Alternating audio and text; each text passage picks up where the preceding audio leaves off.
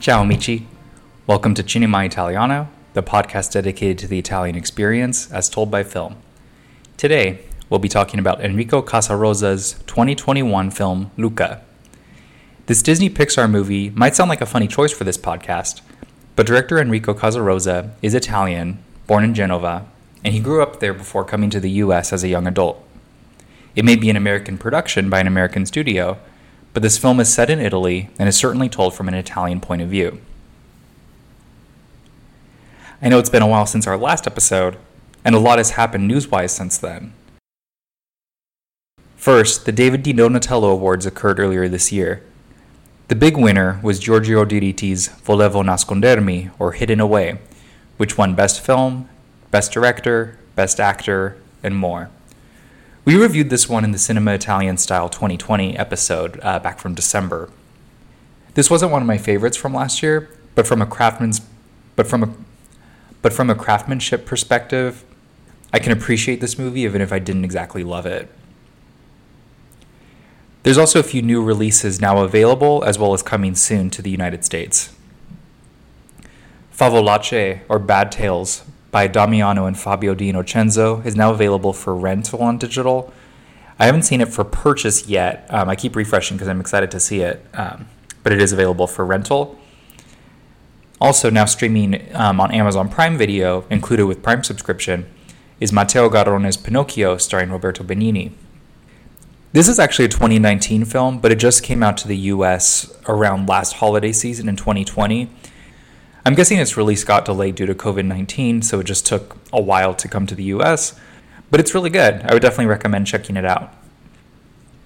And then coming soon to the Criterion Collection is The Damned by Luchino Visconti. The description reads that the heightened performances and Visconti's luridly expressionistic use of Technicolor conjure a garish world of decaying opulence in which one family's downfall comes to stand for the moral rot of a nation. I haven't seen this movie yet, but just from that description, you know it's going to be something. I'm excited to check this one out in a few weeks. And then for some Cannes Film Festival news, Nanni Moretti's newest film, Tre Piani, or Three Floors, premiered at Cannes a couple weeks ago. It didn't win any major prizes, but it reportedly had an 11-minute standing ovation, which by Cannes standards is pretty long. One Italian film that did win awards is Jonas Carpignano's A Chiara, which won the European Film Award at the Director's Fortnight section. Between all these, there's a lot of new movies available now and coming soon to look forward to.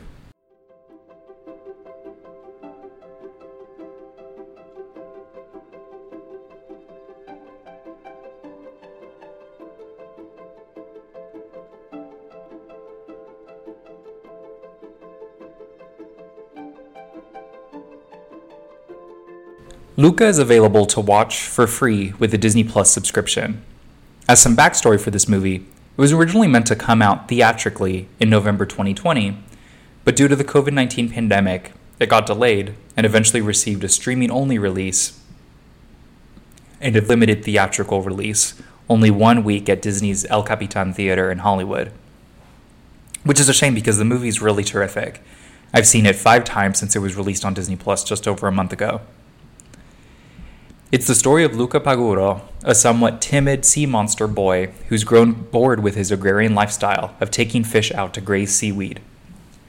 One day, he stumbles upon some human objects, and he is introduced to Alberto Scorfano, a sea monster like him, but slightly older and a little more confident. Alberto shows Luca that when sea monsters come above the water's surface, they transform into humans.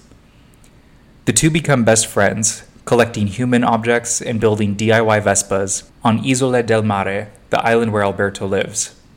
Luca's parents find out and threaten to send him away to the bottom of the ocean to live with Luca's uncle Ugo. Alberto tells Luca that his parents will never find him if they sneak away to the nearby human town, Porto Rosso, so off the two go to start a new life together. Within the mythology of the movie, they just have to be careful not to get wet, or else they'll become sea monsters again. As the new people in town, they quickly meet Ercole Visconti, the town bully, as well as Giulia Marcovaldo, a girl about their age, who stands up to Ercole on their behalf. She invites them to join her team for the Porto Rosso Cup, which she describes as a typical Italian triathlon, consisting of swimming, biking, and pasta eating. Luca and Alberto plan to use the prize money from the race to purchase a Vespa and carry out their fantasy of exploring the world together. As the trio begin to train and the race draws nearer, Luca becomes more fascinated by the human world and the possibilities of learning and going to school like Giulia does. Alberto grows jealous of Luca growing closer to Giulia and reveals to her that he's a sea monster, expecting Luca to do the same. Luca does not, however, and Alberto is forced to retreat back to the island, betrayed. Later that night, Giulia realizes Luca too is a sea monster, and as much as it pains her, she tells him he can't stay in Porto Rosso either. Luca goes back to the island and tries to apologize to Alberto, who is hurt and almost heartbroken. To win his friend back, Luca declares that he'll go win the Porto Rosso Cup so they can buy their Vespa. The next day, Giulia, Luca, and the town bully Ercole are neck and neck in the race, and in the final event, biking, Luca even takes the lead. At the top of Mount Porto Rosso, though, it starts to rain, and Luca's skin transforms from human flesh to sea monster scales. He sees a blue umbrella trudging its way up the hill, and it's Alberto who's come to help keep him dry, safe, and without revealing his true identity. Ercole sees Alberto, charges toward him, knocking him down with his bike and sending the umbrella flying, and Alberto transforms into a sea monster again. Ercole throws a net to trap him, and Luca races ahead, transforms into a sea monster in front of everyone, grabs Alberto by the hand, and races down the mountain with him. As the finish line draws nearer, Ercole threatens the two with a harpoon, and Giulia again saves the pair by zooming ahead and knocking Ercole over, but she herself falls down. Luca and Ercole get back to the starting place, but jump off the bike to fetch Giulia. They are declared the winners, as technically they did cross the finish line first, and with the support of Massimo, Giulia's father, they are accepted by the townspeople. At the end of the season, they're at the train station dropping off Giulia on her way to school in Genova. After this bittersweet farewell, Alberto admits to Luca that he's sold their Vespa, and they'll use the money to send Luca to school along with her. Alberto will stay behind and help Massimo. Luca hesitates and asks Alberto, "How am I going to know you're okay?" Alberto replies, "You got me off the island, Luca. I'm okay." The two have an emotional farewell, and Alberto runs alongside the train as it departs and it starts to rain. Luca leans out the train, looking back at Alberto until he's out of view, then to the side at the Isole del Mare off in the distance, where their relationship first began, and then up ahead. He's transformed into his true, unashamed sea monster self, facing the future and whatever awaits him. From the earliest promotional images released for this film, Luca has been compared to Call Me By Your Name. At first perhaps jokingly, seeing two boys, one slightly older and one slightly younger, in a summer, in Italy, in an idyllic setting. But the subject matter of the film, very much one about identity, coming out, and acceptance, proved those initial similarities were all too correct.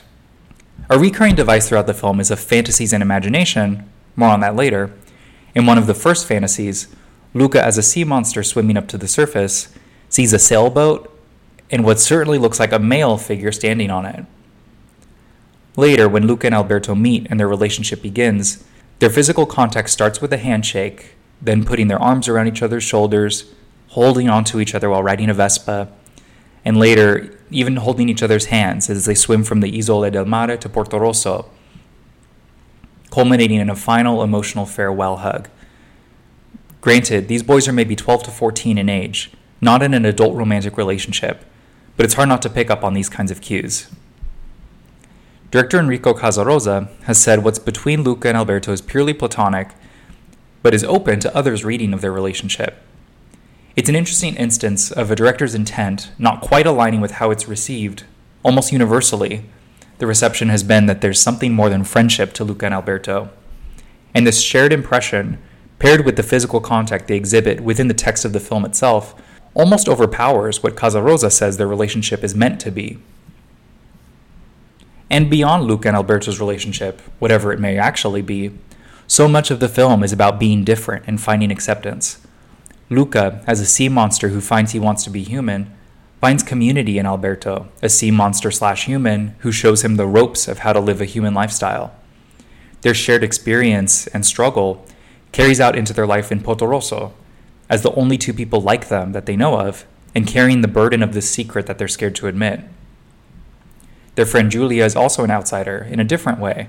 She spends the school year in Genova, one of the largest cities in Italy, and feels out of place the summers spent in little Porto Rosso, where she's bullied by Ercole. The three find friendship in one another by all being underdogs. At the end of the film, when Luca and Alberto are both out as sea monsters living in a human world, Luca's mother Daniela wonders aloud whether he can stay living here. His grandmother answers that some people, they'll never accept him, but some will, and he seems to know how to find the good ones.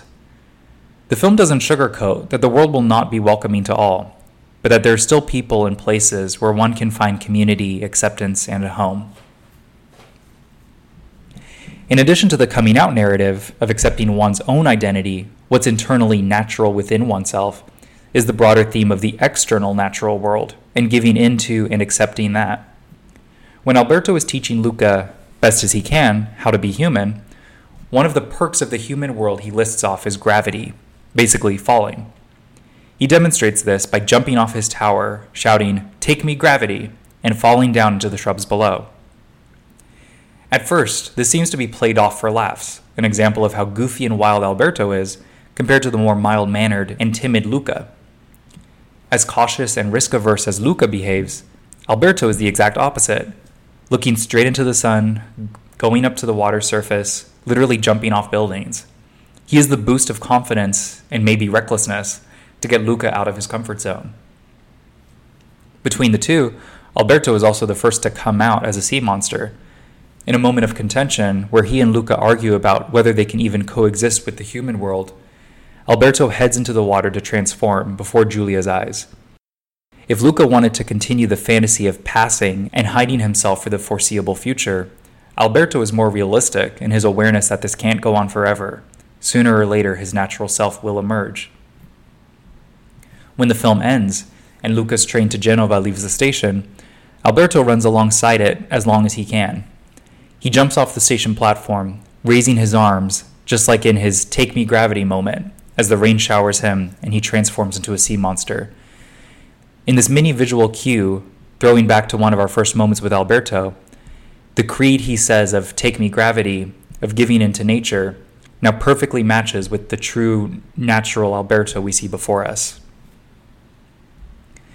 Acceptance of the natural is also shown more quietly with Massimo, Giulia's father. He is missing his right arm. He's introduced early on as a fisherman and a hunter of sea monsters, so the natural assumption of his backstory is that it was eaten by some creature from the deep. He catches Alberto staring at it one day, and he even jokes that a sea monster ate it, then corrects himself, laughing, and says that this is how he came into the world. And that's all there is to it. There's not a tragic backstory, and it's not that he's any less capable as a fisherman or a father. How nature made him is how he is, and he's no lesser because of it. In parallel with the journeys of discovery and coming out is the formation of Luca's dreams and fantasies, directly influenced by the people and places he's surrounded by. Throughout the film, we get these mini fantasy sequences where Luca is pulled out of reality and plunged into his head, envisioning dreamlike and fantastical experiences. After meeting Alberto and learning about Vespas, he sees himself solo riding a Vespa, flying over the sea, passing by other islands, but not quite reaching the mainland, which makes sense as he hasn't gone there yet and wouldn't even begin to know how to imagine it. In the next fantasy, after he and Alberto have grown even closer, he pictures the two of them riding together, not him by himself, riding a Vespa through the hills with wild Vespas leaping around them. Later on, as Luca befriends Giulia and is heard about school, he fantasizes about the world of discovery and astronomy she's told him about and taught him through books.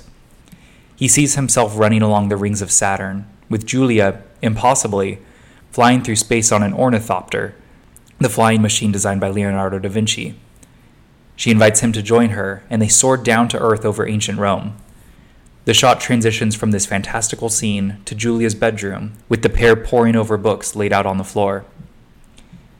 As Luca's exposure to and awareness of different worlds and possibilities grows, as do his fantasies and aspirations, Luca's dreams have a through line directly following his experiences in reality.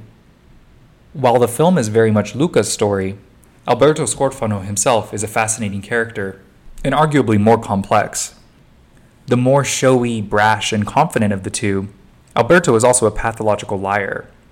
He constantly embellishes stories, his background, and even contradicts and corrects himself within the same breath. In particular, when he and Luca develop their relationship, he uses lies to build up an image of confidence and charisma in the face of life's challenges, questions, and unknowns.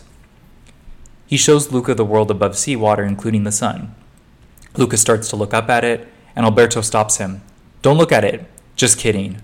Definitely look at it." He squints his eyes and gazes up at the sun confidently. One night, as they lay atop his tower gazing at the sky, Luca asks what the blinking lights up there are. Alberto quickly replies that they're glowing fish, and that he touched the moon once. It felt like a fish. By jumping to provide answers, whether Alberto truly believes them or if he knows he's lying, he's creating an image of expertise, confidence, and a sort of power over Luca. He's the wiser authority figure over the new fish out of water. Like his take-me-gravity bravado, Alberto's consistent lying is certainly funny. It adds to Alberto as a goofy, albeit unreliable character. But as the story continues, and Luca's understanding of the world grows more concrete from his experiences in Porto Rosso and learning from Giulia, the outlandish lies Alberto insists upon become all the more foolish and destructive. Perhaps this quality, charming and frustrating all at once, is intended to be foreshadowing. Pathological lying can often be tied to a past trauma. And in a moment of quiet sadness, Alberto admits to Luca that his father had abandoned him. He's been living on the island, alone, for a long time, and he's turned his back on the world as a result. In the film's moving finale, though, Alberto thanks Luca for what he's done for him. "You got me off the island." For students of Italian language, the naming of characters and places also carries some fun added weight and foreshadowing to the story. Luca's last name is Paguro, which means hermit crab, perfect for a character who's timid, hides under a metaphorical shell. But he also grows, like a hermit crab, to bigger and bigger spaces, from his home in the sea, to the Isole del Mare, to the town of Porto Rosso, and then to the bigger city of Genova. Alberto's last name is Scorfano, which means rockfish or scorpion fish, and can also mean an ugly person. This name also works twofold. On the one hand, Alberto is like the rock or foundation for Luca to set off his journey, but as the movie progresses and Alberto's jealousy comes out, he reveals that he also has an ugly side. Giulia and Massimo's last name is Marcovaldo. Marcovaldo is a book of short stories by Italo Calvino about a lower-class rural man living in an industrial city. The circumstances are almost the opposite of Giulia's. She's an educated girl living in a small fishing town, but both are stories of outsiders. An added layer is that the main piazza in Porto Rosso is called Piazza Calvino, the same surname as the author of Marcovaldo. In addition to the meaning of names, there's also some fun nuggets for fans of Italian films. In the Piazza Calvino, we see posters for films like La Strada, Roman Holiday, and in a later sequence, we see a woman who's fallen asleep watching Big Deal on Madonna Street on TV. Of the films featured, this one is the newest, which places us time-wise sometime after 1958, depending how long it would typically take for a film like Big Deal on Madonna Street to end up on television after its theatrical release. In addition to the movie poster, there's a few more thematic connections to La Strada.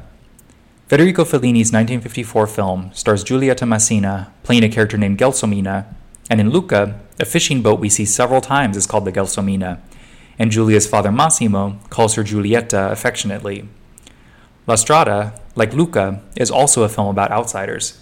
Gelsomina is a simple-minded young woman who is purchased by a performing strongman Zampano, whose act she joins and where she plays a clown. She is taken from her home and travels on the road, making connections and finding community where she can, but she's later abandoned by Zampano. Like Gelsomina, Giulia is a bit of an oddball, who becomes embarrassed that she's too much and keeps getting disappointed. Fortunately, Giulia's story has a happier ending than Gelsomina's, but these earlier cues to La Strada paint a subliminal picture of the circumstances Giulia is facing. And while not an explicit reference, the first act of Luca is reminiscent of Dino Risi's film Il Sorpasso, in which the flashy, overconfident Bruno stumbles upon the more meek Roberto, and together they embark on a series of misadventures one summer in Italy. Bruno, like Alberto, is also almost dangerously reckless, and Roberto, like Luca, is just trying to keep up the pace. A couple other Italian cultural tidbits that pop up include the card game Scopa. The playing cards are among the objects Alberto swipes from the fishing boat during the prologue, and Luca stumbles upon one of Alberto's lost cards in his early discoveries of human objects. We also see older gentlemen playing a hand of cards at the Piazza Calvino in Portorosso.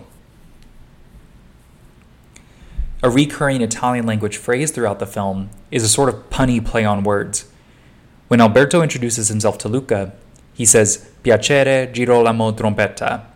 The hand gestures he makes are first to shake Luca's hand, then twist his own hand back, then gesture playing a trumpet. The joke here is that Girolamo sounds like giro la mano, I twist my hand, so it translates like, pleased to meet you, I twist my hand, the trumpet. It doesn't really mean anything, and it's just a goofy play on words. The musical selections featured in this film, like any well-curated soundtrack, reflect the action and emotions taking place on screen. Many of the songs in Luca are love songs, adding fuel to the thesis that Luca and Alberto's relationship is indeed a romantic one.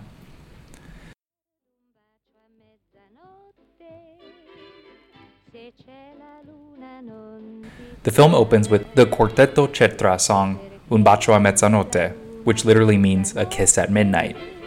In English, the lyrics say, "Don't trust a kiss at midnight. If there is a moon, do not trust it. It makes you fall in love." Again, whether deliberate or not, it's a song about falling in love, driven by the forces of nature. Things are stacking up to make Luca and Alberto's a story of love.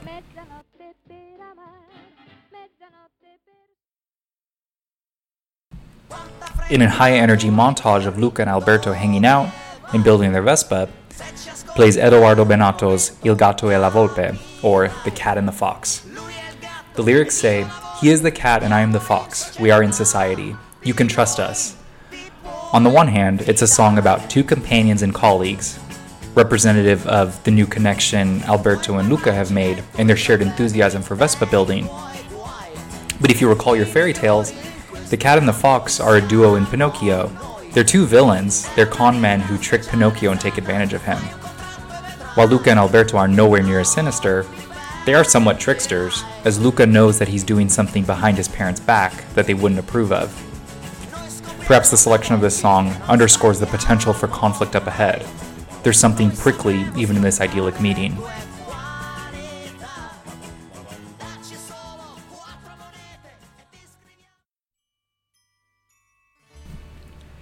In a brief fantasy sequence, after Giulia explains that they could use the prize money from the Portorosso Cup to buy a Vespa, Luca sees himself and Alberto being showered with gold coins, and they ride a new Vespa together over piles of money.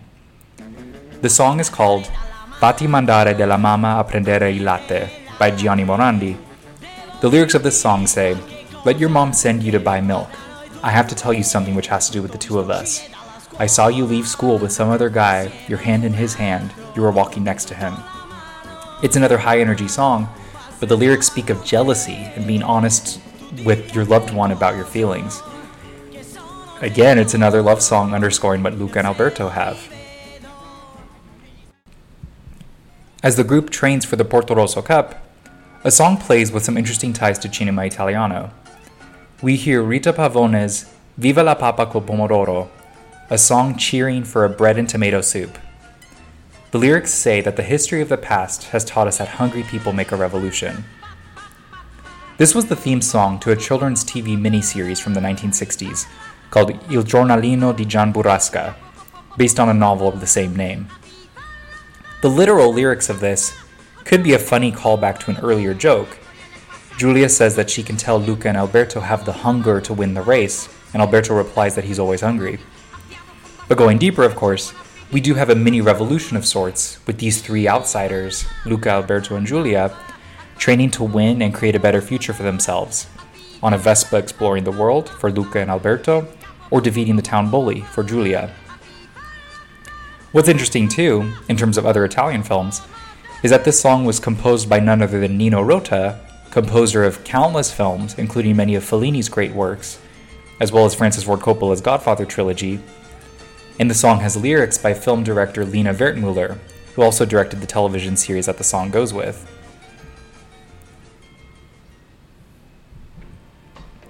In the film's credits, we hear the Mina song Città Vuota, which means empty city.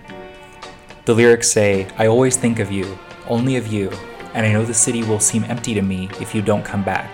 Our love did not end." Even though Luca and Alberto say goodbye at the train station, the hand-drawn images during the credits show their relationship continuing through letters, as each builds their new lives in Genova for Luca and in Porto Rosso for Alberto. Their love, whether a romantic or a platonic one, certainly does not seem to end. This was director Enrico Casarosa's first feature film. He has been at Pixar nearly 20 years and made his directorial debut with the short La Luna, about a young boy, his father, and his grandfather who go fishing for stars, which earned an Academy Award nomination for Best Animated Short. It is pretty obvious to compare this one to Call Me By Your Name, but another film it reminded me of is Alfonso Cuarón's Y Tu Mamá También. Cuarón's film is a summer road trip movie following two young men about high school college age who are incredibly close, and how that friendship grows and strains after meeting a slightly older woman. Like Luca, it's a coming-of-age story that also has the sad weight of knowing that, just like the seasons, things have to come to an end. We get a glimpse into a mini paradise dream world that simply can't last forever. Luca is an incredible film. Like I mentioned, I watched it numerous times in a short period, and every time I finish it, I want to go back and experience it all over again. It's also a lot of fun to watch in Italian with English subtitles.